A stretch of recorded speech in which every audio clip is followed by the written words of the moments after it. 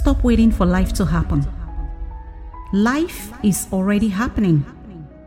Like I do say, it is whooping past per second. Do not drift aimlessly. There is neither free nor careless moments in life. Anything you fail to do today, you will definitely do it tomorrow. But through this, by your tomorrow, it will require double or more efforts to get it done. People who understood this mystery early enough in life sail the ships of their lives to the right or sure direction. You all have that one person in your life that tells you, I knew I was going to be this or that from the beginning. I knew I was going to be a chef.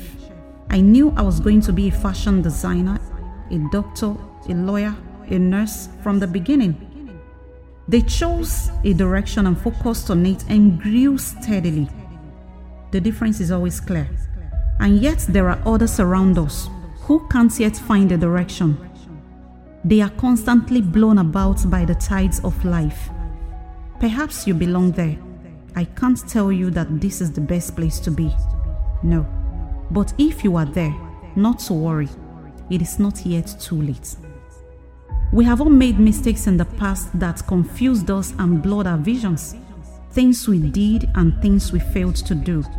Choices were made and decisions we failed to take. These are reasons and excuses that retard us. Arise, wake up, wash yourself and get to work. It is time to sow deliberate seeds into life.